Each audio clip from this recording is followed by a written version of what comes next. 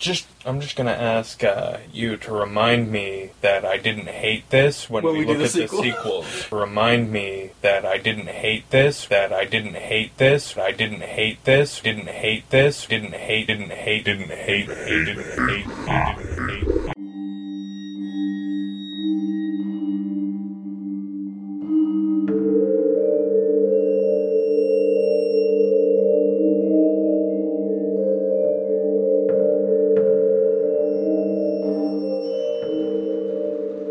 Hello, and welcome to Al Dente Rigamortis.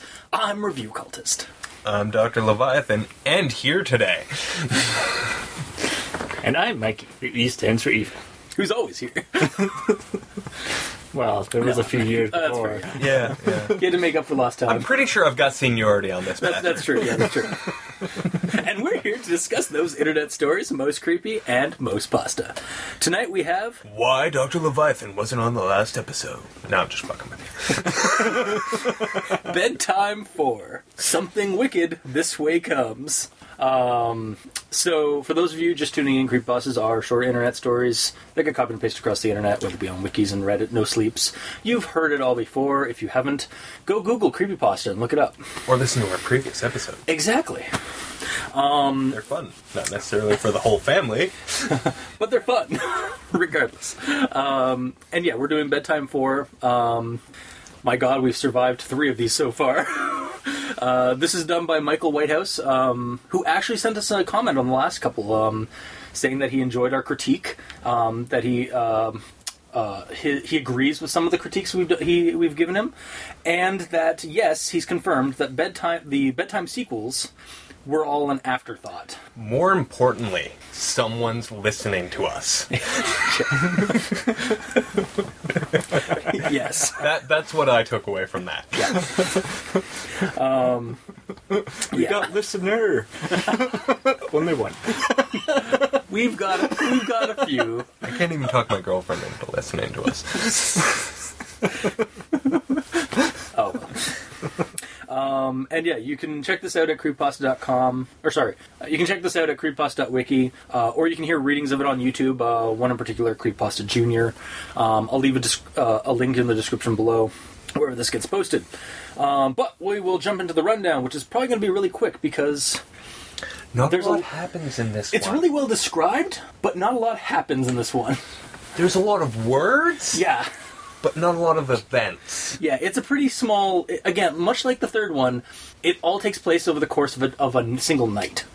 So, the rundown for this one, the story continues from the end of the previous installment. Go check out episode, whatever we did for Bedtime 3. I can't remember, man. It's probably like 130, 132 maybe. You didn't look it up before you left the house? No. We're Robin Professional, damn it. Anyway, yeah, so you can check out the previous installment, but it pretty much ends off with him waking up the next morning after drinking heavily and being recover from an attack from the creature in his car. You were trying to do recuperate. Yes. Recuperate, apparently. Anyway, and getting the creepy, like, or the bitten toy soldier as a message, a definite message that doesn't have to be interpreted at all. It's just a straight up message and a warning to him. I fucking hate army men. Yeah. His girlfriend comes home and the narrator lies about the previous events. Half try. Tells him that he's been writing these stories about his childhood nightmares and stuff like that, but doesn't tell her about the actual, like, legitimate supernatural encounters he's been encountering in the modern day. And it's less of a half-truth, it's more of a lie of omission. Yeah.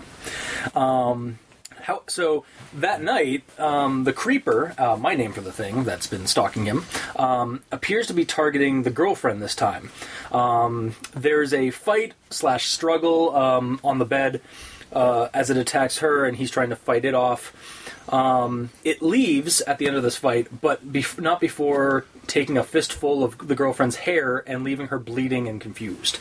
Shortly thereafter, she thinks our narrator is the attacker and leaves him. The narrator writes down the story that we have just read and prepares to kill it or die trying the next night. Will he succeed? Tune in next installment. The end? So that's pretty much the rundown. The reason I didn't, because there's a lot of description, but it's really just describing, like beautifully, very simple, or very short, scenario. Yeah. Of a single night. And brief synopsis of the previous stories. Yeah. And again, go listen to those. So my thoughts for this one, I've got a handful. First off, I learned a new word. Again, prized. P-R-I-S-E-D. Yep. I know pride, but I never knew that prized was actually a I also looked it up, and it really comes down to British versus American. Yeah, and that's just it. Like, it's I saw where its origin is Middle English. It's okay, that makes sense why it's not as common in my vocabulary. Mm-hmm. And then so that was the first thing first paragraph is I'm just gonna have to go look that up. He mentions nothing was stolen, and then again, more thoroughly, a paragraph down. I think... he does straight up lie to her, because he tells her there was a burglar. Yeah, that's true, yeah. That's just straight up lie, yeah. Yeah. That's not a half-truth. It could be described as a That's white not lie. a half-truth. That's not a lie of omission. That is a straight-up lie. Fabrication. Yeah. One of the things I have is, or a fib. Yeah. He mentions that, nothing was stolen, and then immediately mentions it again, a paragraph down. I really feel like it didn't have to be mentioned twice. It could have been left out the first time, and just explained when it was explained more thoroughly when he was going through his house to find out if anything was missing. It's kind of a nitpick because he does mention that nothing was stolen in his immediate area when he finds the burglar or the window opened and the claw marks and stuff. Mm-hmm. But it just seemed like, all right, you've already told me that nothing was stolen, so why are you going? Yeah. See, my question is why mention it at all? We weren't, it's not a burglar. Yeah. We weren't thinking it was a burglar. Yeah, exactly. Check your hamburgers. Are they safe? Although the character was trying to rationalize. Yeah, he still, after all this, he's still trying to rationalize. Oh, there's got to be... No, you're... Yeah. I do have a quote here. So... I could only hope that whatever that fiend had been in the back seat of my car the previous night, that it had only wished to frighten me one last time and then be on its way. Hey, Mikey, your theory about it being just needing a lift and then going on its way might be true. At least up until that point of the story, and then we realized that no, it's... Well, Mikey wasn't the only one hoping for that or thinking that. Yeah, that is true. I just thought that was... I was like, oh, hey, Mikey's theory is kind of coming true a little bit. And then I have one that was see paragraph 6 and then paragraph 9. Sounds like he's interpreting a message. Oh, yeah. So, in paragraph 6 and in paragraph 9, he's like... in paragraph 6, he's like, I got this... I could tell that this toy soldier was a message, and not anything else to be interpreted or explained. And then in paragraph 9, he goes along the lines of trying to interpret the message. You guys know what I'm getting at, right? A little contradictory. Yeah. Just a smidge. I don't have to listen to you, I thought, listening intently. Exactly. It's just... So, once again, with these stories, the middle section, or the bulk of the description and narrative during, the creepy, encounter and, the scuffle and stuff like that really grabbed me. I really enjoyed some of the creepy moments, visually, as described on the page, or on the website, and in my head. It translated really well for me. Such as the part where the creeper is behind the curtain and then tells him, seemingly from behind him, to look behind him. As well as it's when it's in a chokehold from behind, it twists its head right around to stare straight at the narrator's face. I thought that, the way he describes it was really fun for me, as a creepy moment. Because it's also it's staring it straight at him like Exorcist style, while it's still holding down Mary's face into the pillow. It's such a creepy moment where you're just oh, you're fucked. Yeah, just visually I liked that. It's mentioned in Bedtime 3 that the narrator has a girlfriend, but in Bedtime 4, it's explained that they live together, and we get kind of felt, I don't know, it kind of felt like it was force, like the whole, like, that they now suddenly live together, and that, like, this is the first time we're hearing about that, when it really wasn't insinuated in the last one. In defense of the story, yeah. She's never been a part of the story. Until now. Exactly. Yeah. So, it would have been, like, completely extraneous information at that point. But at this point, we need to know these things. That's true, yeah. And it is, like, the kind of the main plot of, like, because it's, like, this is definitely you can kind of see this going in. This is the story that essentially breaks the character into, like, realizing he has nothing left, and now he's going to deal with this monster or whatever at the end. You can kind of get that early on in the story. Oh, yeah, from the fucking get-go. Yeah, really. And it was nagging at me while like, there was this nagging vibe about that while I kept reading, but I had to keep going because I had to move forward. So yeah, like I said, the middle part and the action are really well described for me, and build up like atmosphere and like tension, and the action. But then the girlfriend's departure is just glossed over way too quickly. Like, why didn't she call the police if she apparently thought that her boyfriend of 2 years is suddenly assaulting her to the point where he's ripped out like tufts of hair and causing her to bleed and whatnot? Or more importantly, why isn't our narrator calling the fucking hospital? To get she it literally says like this part where it's like my girlfriend like turned around, it's like I'm going, and it's like, and then I wanted to fill in the blanks like to the hospital. Holy crap, I'm bleeding. Like it doesn't. We just don't get nothing. Like, it's just like she like within a paragraph or two, she's suddenly just out of the picture because of the encounter. Like, and it's just because of the typical thing that we faced many times on the show. Yep. It's that hurry up ending. Yep. It's just and I even say that in my notes. It just falls into that trope. I want to finish writing this now, before I go to bed, or before I go to work, or before I before I have to stop, as opposed to stopping now, take your time, coming back to it when you have more time. Yeah. Like, I get it. The guy who wrote this, and the guy who wrote, like, the guys who wrote, or girls, who wrote every other story where this happens. Yes, they're not writing for their job, or at least they're not writing creepypastas for their job. No, it's something that they have to do when they get the chance. But you have to, you have to take your time with it. You can't rush through the writing, because then the writing suffers. And I mean, Yeah, it was definitely... It's very apparent in this one. Yeah. As well as it has been in... Yeah, I didn't quite catch it in the last one, but yeah, until it was brought up when we were discussing it. But yeah, it was definitely, like, reading this one.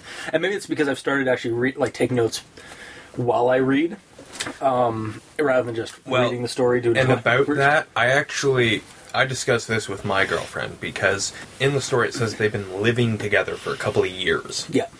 So we can assume that they were dating a year, 6 months before that. Yeah. Regardless, their relationship is years old. And I actually discussed this with my girlfriend. I was like, okay, so if in the middle of the night you thought I had randomly, like, violently assaulted you, not to the point where I'm, like, breaking bones or, like, crushing organs or anything, but really just, surface yeah. Assault, scratches, whatnot, would your instinct be to either A, call the cops on me immediately, or B, talk to me, find out what's going on, hear my side of the story, because, it could be night terrors, or C, leave immediately, but not call the police, because I'm clearly not dangerous. She literally says, like, I'm not going to call the police, but if you try and contact me, then I will. Yeah. I was like, it's, like, you've been together for at least 2 years.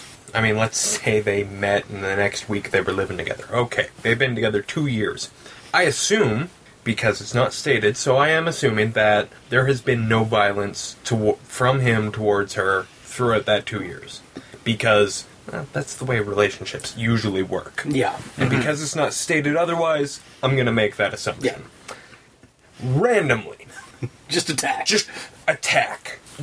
I will not deny the viciousness of the attack, and it definitely merits a reaction. Yeah. However, you're not just going to assume, like, I mean, you're either going to talk it out, or discuss it a little bit, or at the very least, call the cops. Or you're going to go to the other extreme and just be like, I'm fucking out of here, I'm calling the cops, you're a danger to society. Yeah.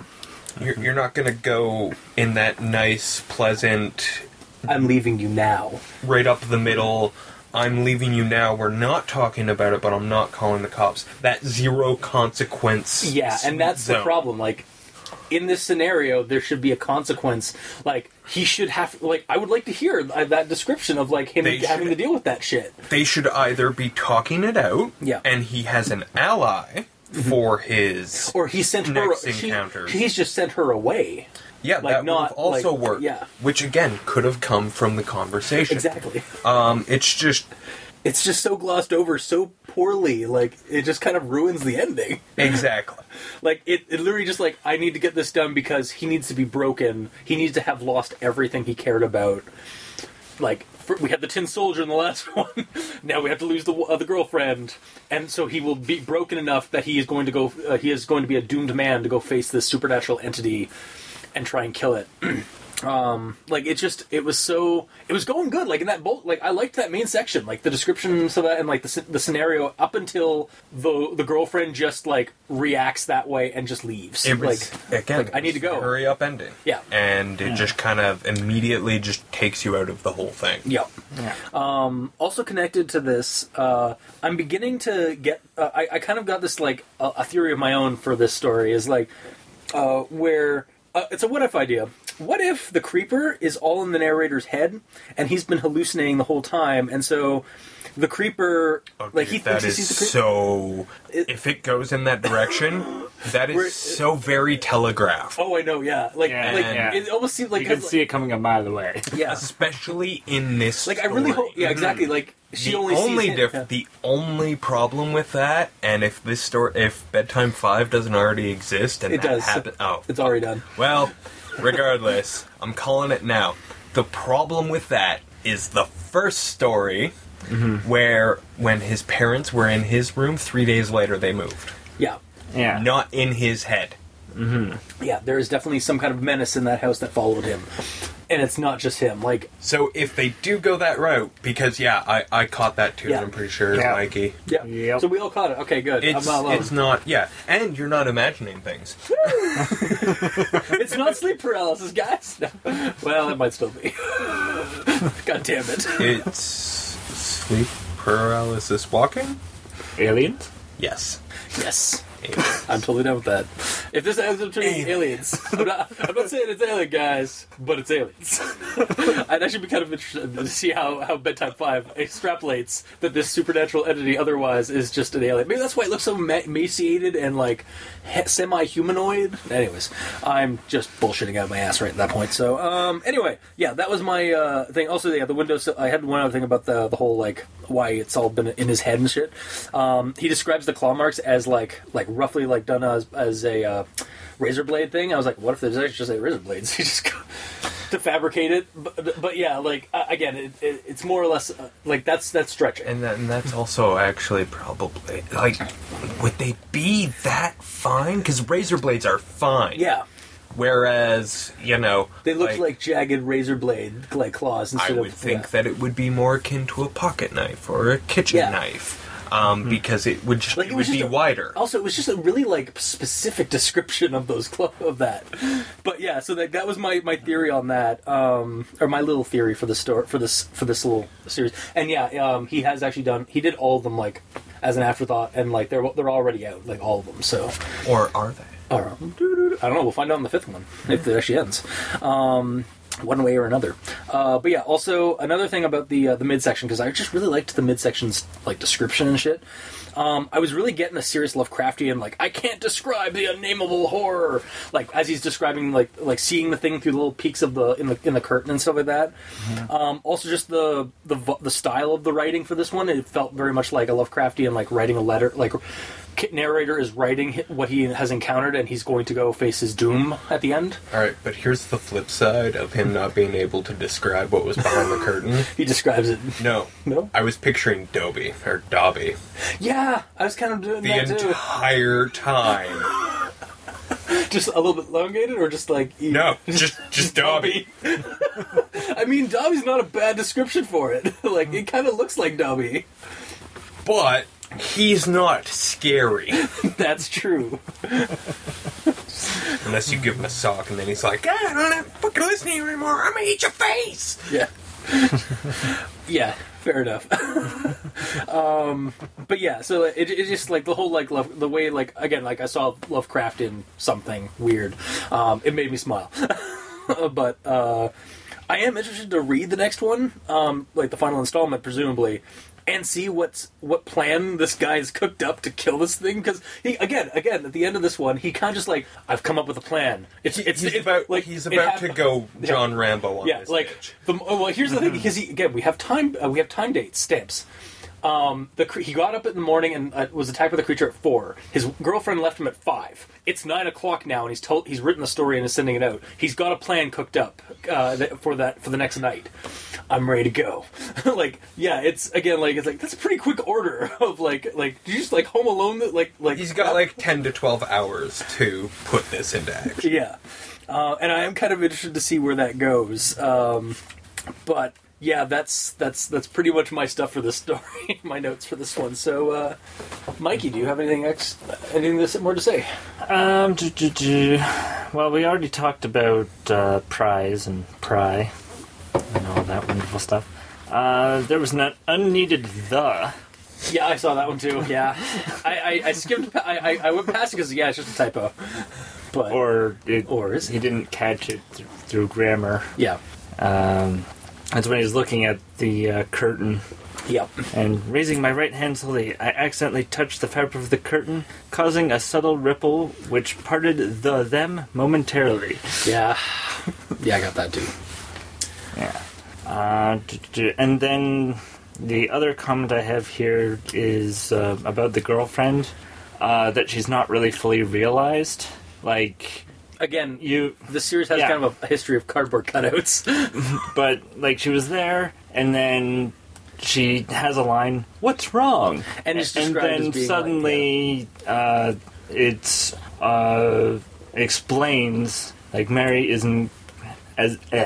Mary has an incredible caring nature, and she immediately lay her suitcase and bags on the floor, sat down on our couch, and with her soft and gentle way asked me to talk about the whole ordeal.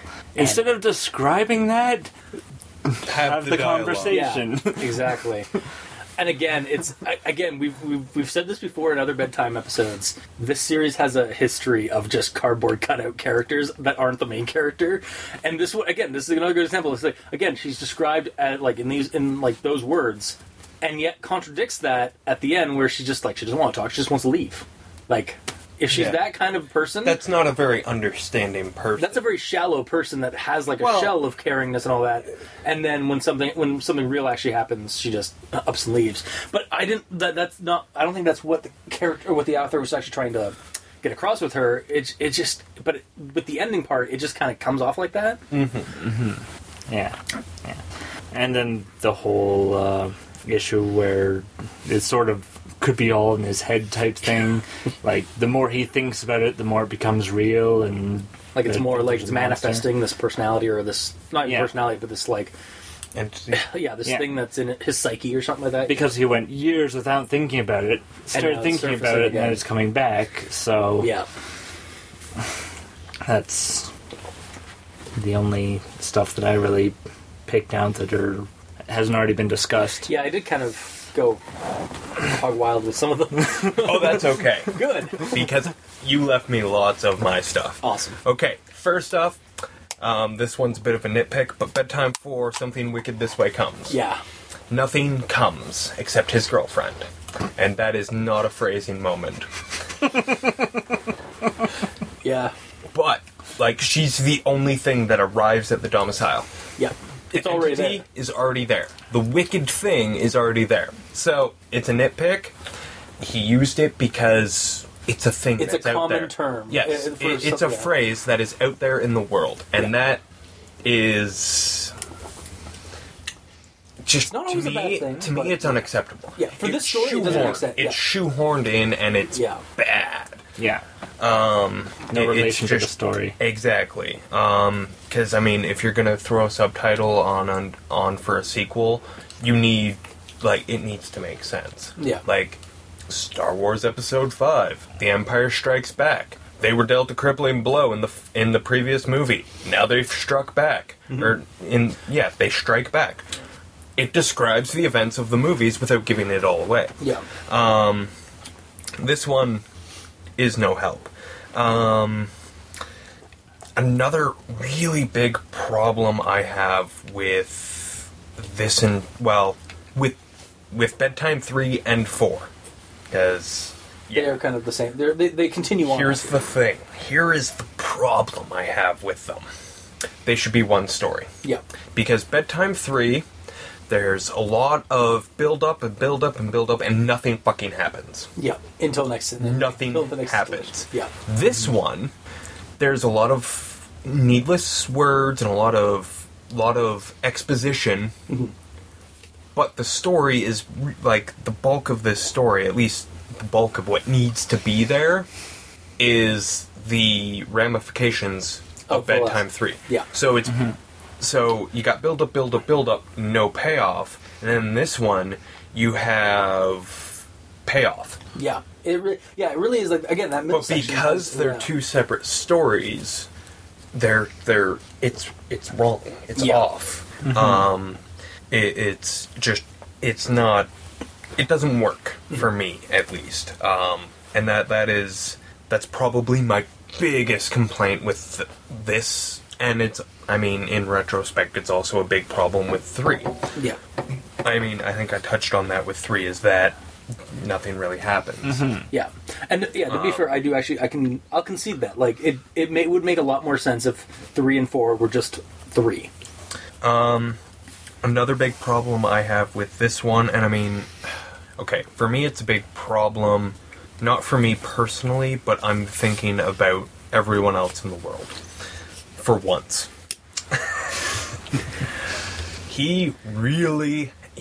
This guy has a thesaurus. And he loves his $10 words. Oh, yeah.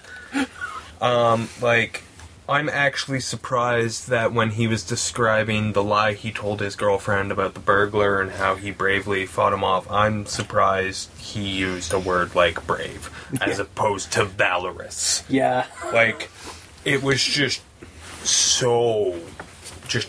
he uses so many $10 words when, like, dude, simple, concise, common words doesn't mean you're an idiot. No. Doesn't mean your readers are idiots. It just means that you're more efficiently telling your story. Yeah. Just because I'm surprised you only had to look up one word. I didn't. And that is not ignore. Yeah. And that was not a knock at your intelligence or your vocabulary. It's just a matter of, like, holy shit. There was at least... This guy uses so many big, unnecessarily big words. Like... There was Sakor. Yeah. Which I looked up, and I was like, oh... Yeah, there's at least another one I think, but I can't remember what it was. But yeah, there were some larger words in there. I was like, I've maybe heard of this, but like I had to go Google it because just never heard of it. Now that being said, the story is very well written, very well described up until a point, and I'm pretty sure. Okay, for me, the point where the hurry up ending starts is okay. The creature's on his girlfriend. It's attacking her. It's already ripped out his hair or her hair, and he's trying to fight it. And here's I'm just gonna do the quote from the story.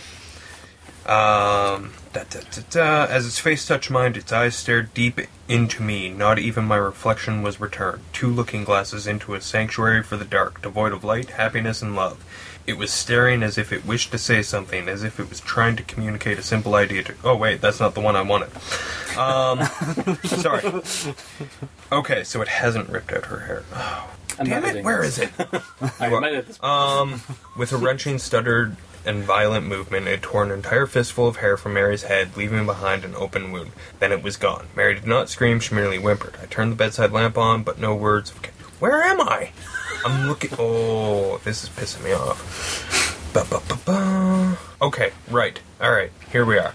So, with a wrenching, stutter, and violent movement, tore an entire fistful of hair from Mary's head, leaving behind an open wound. Then it was gone. Yeah.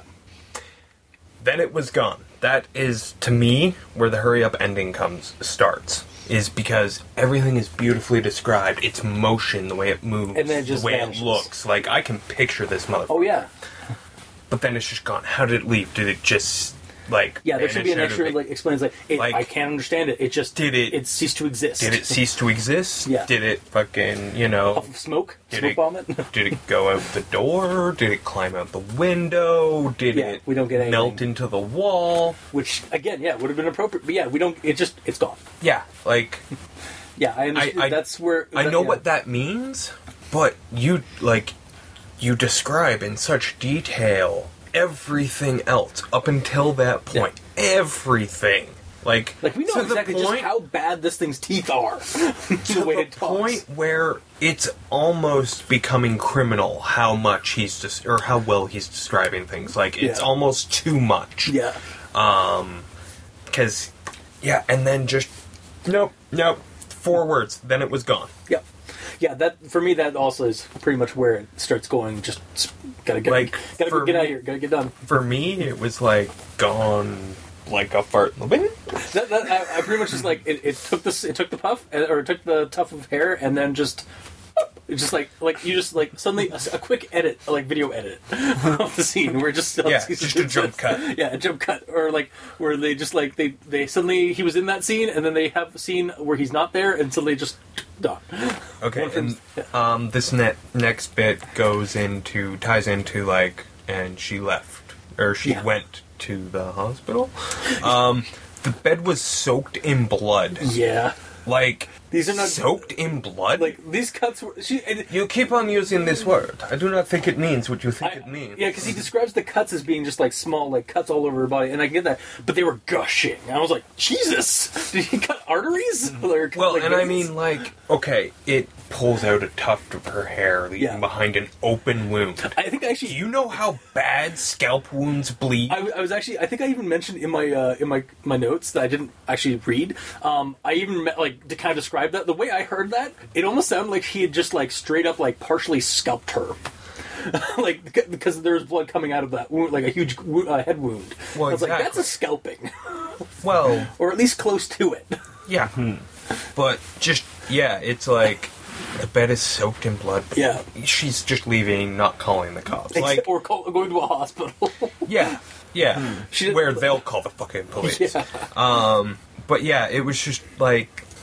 and her reaction to, like, losing that hair, like, I guess it wasn't that bad, like, as bad as it was described a minute ago, because, like, she seems to not really mind that as much. Now, this is also a symptom of the hurry-up ending, because it's inconsistent. Yeah.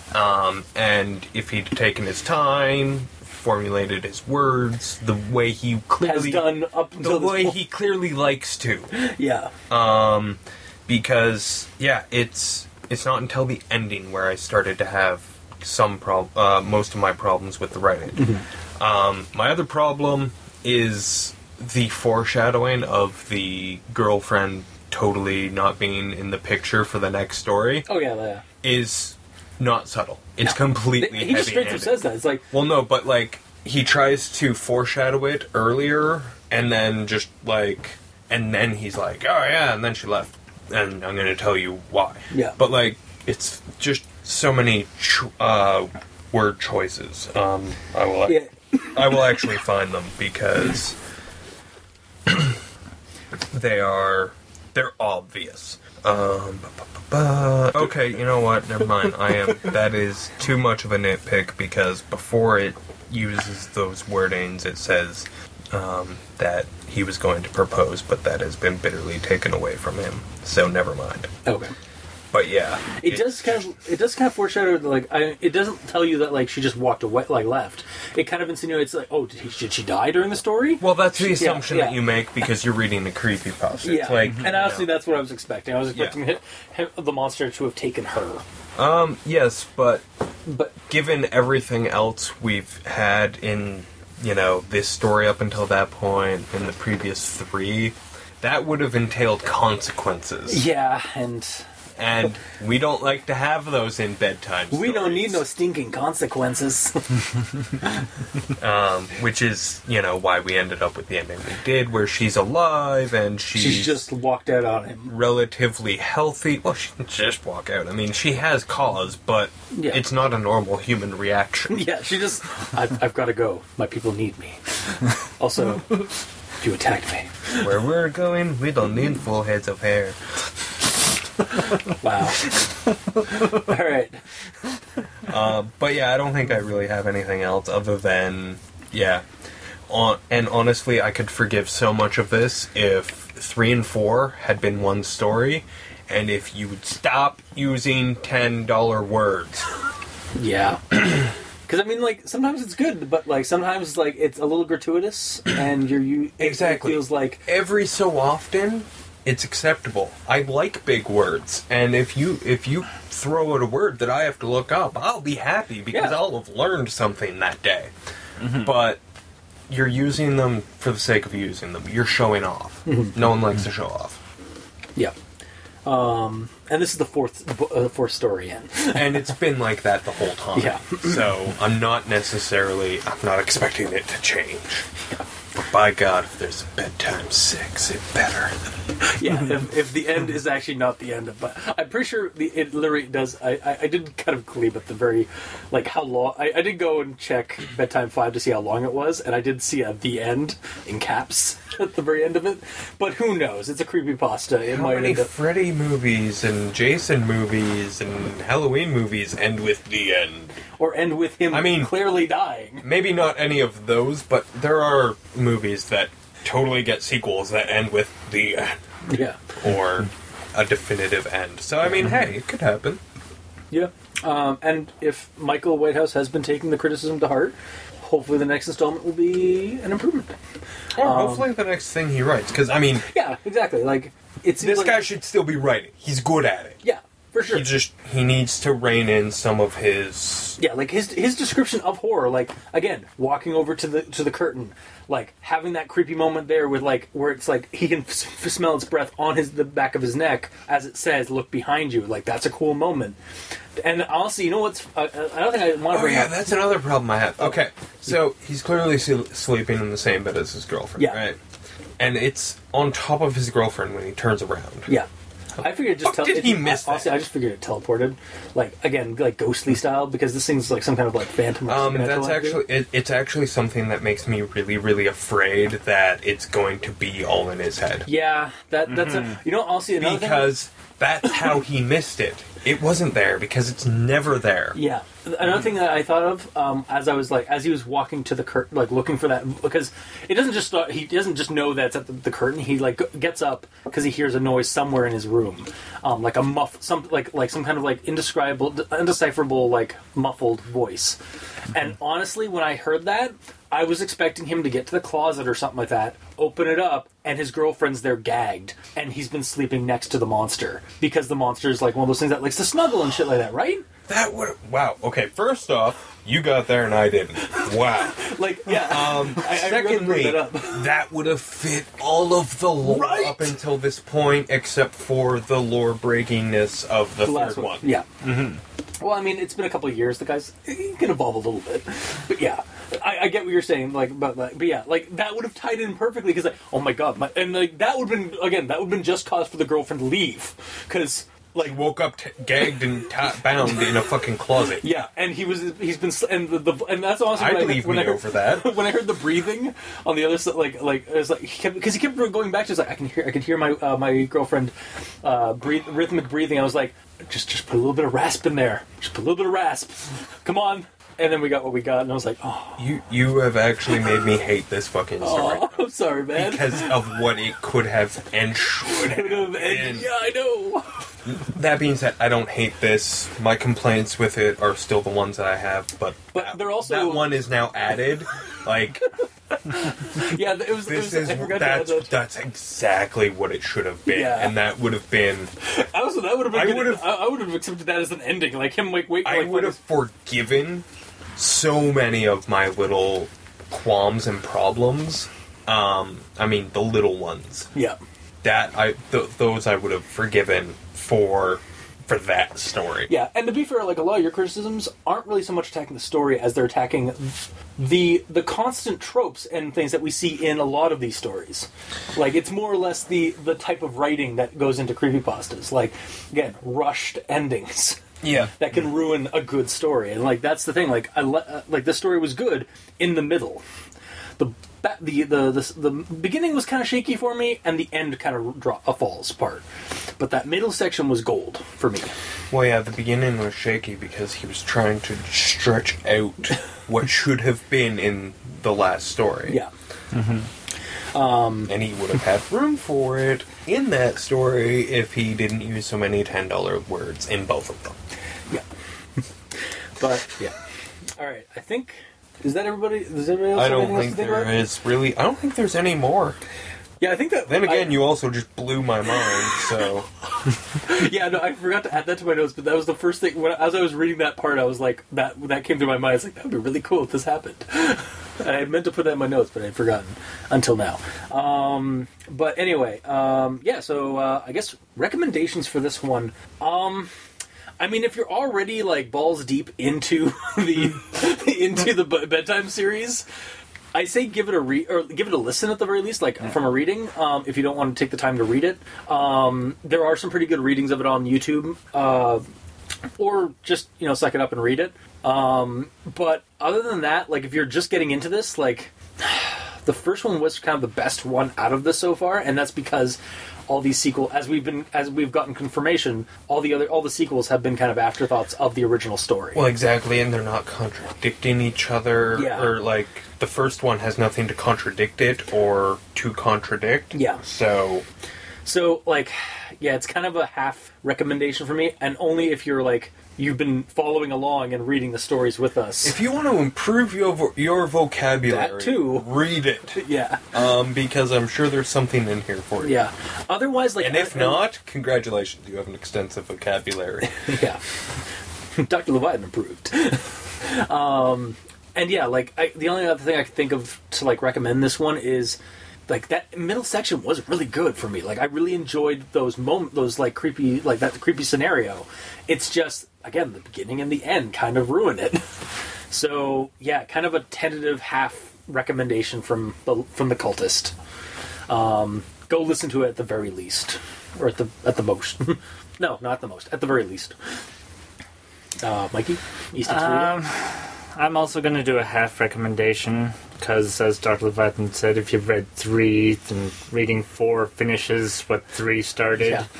So there's that, and sort of it leaves it you wanting to read 5 to some degree. Yeah. So really just to find out what this cockamamie like plan he's got cooked up to try and kill this thing that doesn't seem to have any weaknesses aside from daylight. But yeah, sorry. Yeah. So it's one of those things where if you're already this far, read it if you've read 3, so that you at least get the ending to the build-up that didn't go anywhere. Yeah. And then it'll be interesting what 5 has in store, but it does sort of leave you wanting to know what happens in 5. Yeah. Just because of how it ends. We'll hopefully finish the story and everything will make sense. Hopefully. I tend to be the most optimistic. And 1 through 4 have been events happening to the narrator. Yeah. Mm-hmm. 5, the narrator is actively going to try and affect the entity. Yeah. Mm-hmm. And that's always a nice switch. Mm-hmm. Mm-hmm. Yeah. So, yeah. Again, it's a half recommendation based on how far our listeners have read, if they've read it at all. And that's really, like, that's the issue, is that it's really conditional recommendations, because I mean, if you've already started reading the Bedtime series, you might as well continue, or you might as well finish it, because there is some good stuff in it. It's just there's also some bad stuff. Mm-hmm. Yeah, I feel like my recommendation is pretty much going to be a rehash of, like, I can't remember exactly how I recommended, or how my recommendation went for 3, but my recommendation for this is very conditional. First off, I'd recommend the first one, because apparently I enjoyed it. You've told me to remind I would not recommend any other ones past that, unless you want to learn how to describe. Like, or how to build up a creepy if scene. you are, like, if you're a fledgling writer and you want to, like, because, I mean, the best way to learn how to write is to read. Michael Whitehouse just so good at describing a situation or a thing or a scene, and it's spot on. It puts you there without you having to use your imagination. Yeah, but at the same time you do, because it's in your head, not his. Like, it definitely generates a really vivid theater of the mind while you're reading it. He paints a word picture. Yeah. And but other than that, I mean, there's so many problems with the narrative that I just can't recommend them past 2 or past 1. I mean, because 2 didn't really break. Or 2 added on and actually had some wrong. 2 wasn't bad, but the problem with 2 is once you've read past 1, you kind of want to just finish. Yeah, and 3 is where 3 adds on. Some 3 stuff adds. It's kind of jarring to somebody. It has the contradictions. Yeah. To the lore that that has been established thus far. Yeah. And then 4, but then doesn't give you any real payoff at the end of the story. And then 4 is just the payoff from 3. So, but and I mean, don't get me wrong. I recommend all of our listeners read 1 through 5 because hey, we're going to do them on the show eventually. I may hold off until 5 for a little bit longer, but we'll be getting to it. But it. It will happen. Oh yeah, it's definitely going to happen in at least a couple months. You cannot make me read 1 through 4 of these and then stop before the climax. Yeah, that's true. I could do it, but it'd be a dick move. Something wicked this way comes. For me, if I don't do it. Yeah. But yes, I'm still pissy about that title, by the way. Yeah. I mean, don't get me wrong, I always like reading those words, but yeah, if you're gonna use them well. Yeah. Or properly. Okay, so really just all around tentative half recommendations, or conditional recommendations for this one? Mm-hmm. Yeah. Okay. Well, that was this week's episode. So, if you like what you heard, if you didn't, leave us a comment in the comment section below, wherever this gets posted, whether it be on Kiwi6, Facebook, YouTube, Tumblr. You can get a hold of us on Twitter at the E stands for Evil, Dr. Leviathan, and Review Cultist. You can also send us emails at aldenterigamortis@gmail.com. That's aldenterigamortis@gmail.com, where you can also leave us suggestions for other creepypastas you'd like us to discuss on the show. You can also check us out on iTunes and leave us a review and rating. That would be cool of you. And you can check out the title cards for each episode at crazonstudios.tumblr.com. And if you would like to support the show, go to Patreon and look up Al Dente Rigamortis and choose the tier of patronage you'd like to support us at. So, until next time, I have been your host, Review Cultist. I'm still Dr. Leviathan. And I'm Mikey. The E stands for Evil. And this has been Al Dente Rigamortis. Sleep well.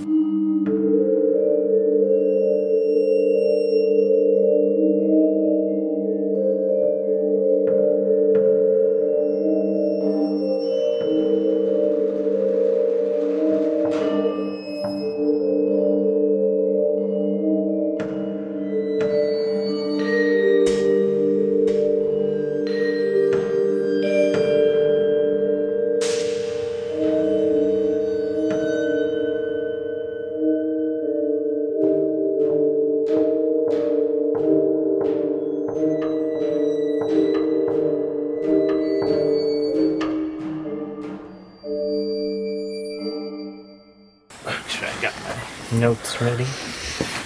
Notes? We're going, we don't need notes. Well... No, seriously, we actually need lots of notes. Otherwise, we wouldn't have a show. And your rundown usually is good. Sometimes.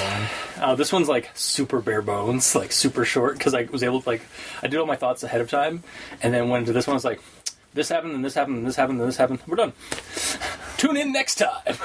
Yes, that's actually, trust me, I'm going to attack that fact with, like a terrier. All right.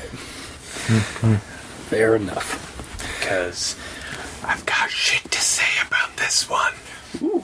They missed me last week. I was resting. You might even say he was enjoying his bedtime.